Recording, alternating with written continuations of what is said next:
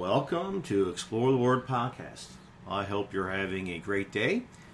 We're getting ever so close to Christmas now, which is really hard to believe. Where did this year go? I mean, I can remember starting 2021, which seems just like a few months ago, and here we are done. Almost, just a couple weeks. And I'm glad that you have tuned in today. And take your Bibles, if you have it, and turn to Matthew chapter 1. Matthew chapter number 1. We're going to look at the five ladies who are in the Lord's genealogy. Some people have called them the five blossoms on the Lord's family tree. Now, I'm not going to read the whole 17 verses talking about every individual or these individuals mentioned in the Lord's family tree. But it begins with Abraham and it ends with Mary and Joseph. The purpose of a genealogy is to show, this genealogy is to show that Jesus was Jewish in his ancestry. What's really unusual, though, is that there's five women named in this genealogy. According to Jewish history, women were never given a part in anyone's genealogy. There's lots of other genealogies in the Bible, and you don't find any women mentioned.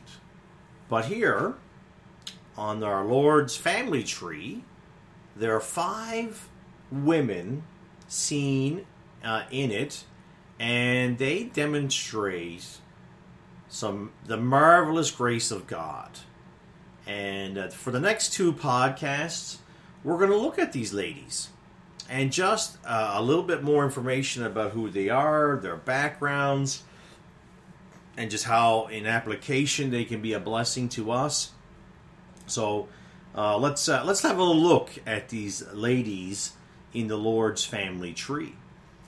So some of these ladies has some very intriguing backgrounds. That's probably a very calm way of saying that, they've come from really different and very sinful backgrounds. First one in verse number 3, and Judas begat Pharez and Zerah of Thamar. So Thamar is the first one mentioned. And she's talked about in a whole chapter in Genesis chapter 38, verses 1 to 30. So I'm not going to read that whole chapter, but I'm going to read you one verse in that chapter, Genesis 38, verse 24. And it came to pass about 3 months after that it was told Judah, saying, Thamar, thy daughter-in-law, have played the harlot, and had also, behold, she is with child by whoredom. And Judah said, bring her forth. And he was looking to have her killed because she had been involved in a relationship. But the reality is, he was the one involved in an incestuous relationship with his daughter-in-law. Thamar, that's one strike, right? Thamar was also Canaanite. She was not a Jewish lady. Strike 2. She's a Gentile. All right? This is who's in the family tree of the Lord. Down in verse 5 of Matthew chapter 1, we see Rahab. A little bit different spelling in there. And Solomon begat Boaz of Rahab. And Joshua chapter 2, Rahab is involved in all that chapter. I'll read you a couple verses there in Joshua chapter 2 and verse number 8. And before they were laid down, she came up unto them upon the roof, and she said unto the men, I know that the Lord hath given you the land, and that your terror is fallen upon us, and that all the inhabitants of the land faint because of you. And as soon as we have heard these things, our hearts did melt, neither did there remain any more courage in any man because of you. For the Lord your God, he is God in heaven above and in earth beneath. Rahab was a Gentile, and her profession was a prostitute.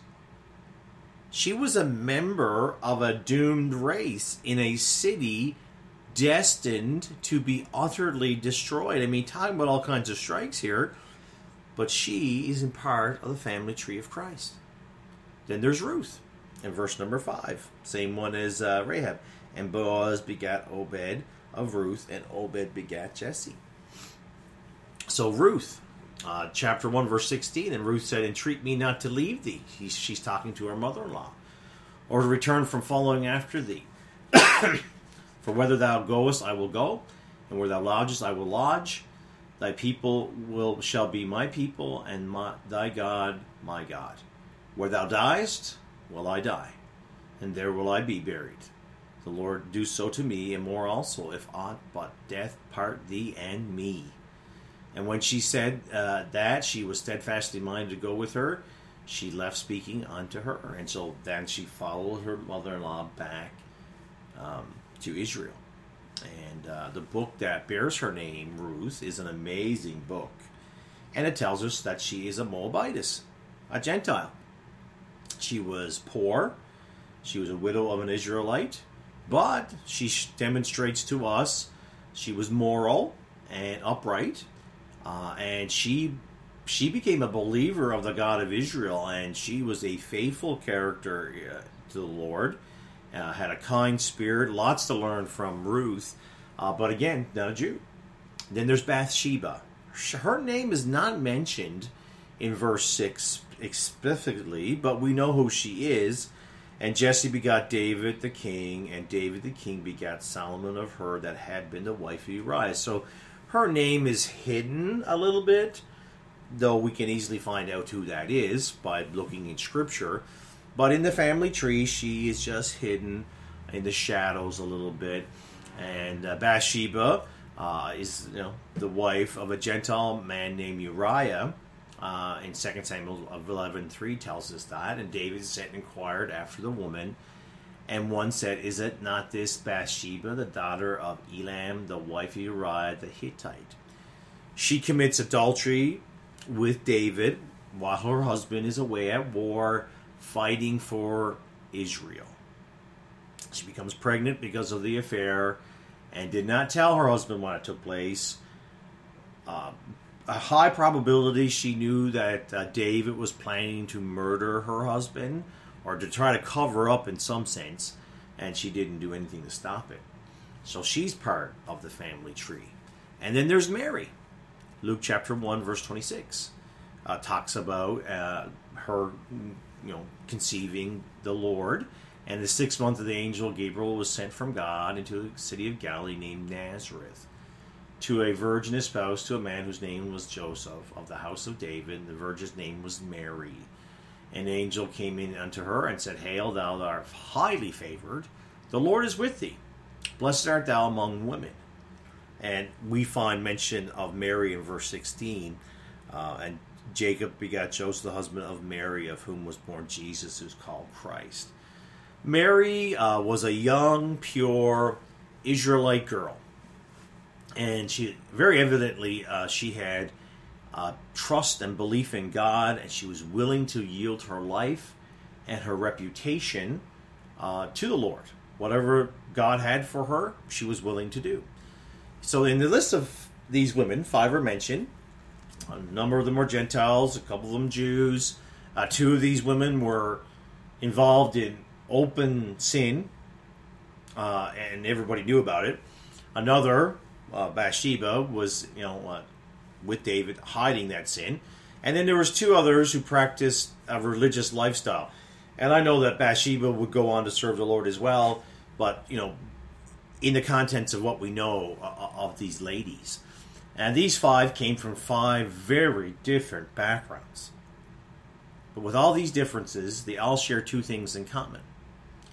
They're mentioned as ancestors of Jesus, and they were all sinners in need of a Savior. Romans 5:12, wherefore as by one man sin entered into the world, and death by sin, and so death passed upon all men, for that all have sinned. Hey, we have commonality with those ladies too. We need Christ.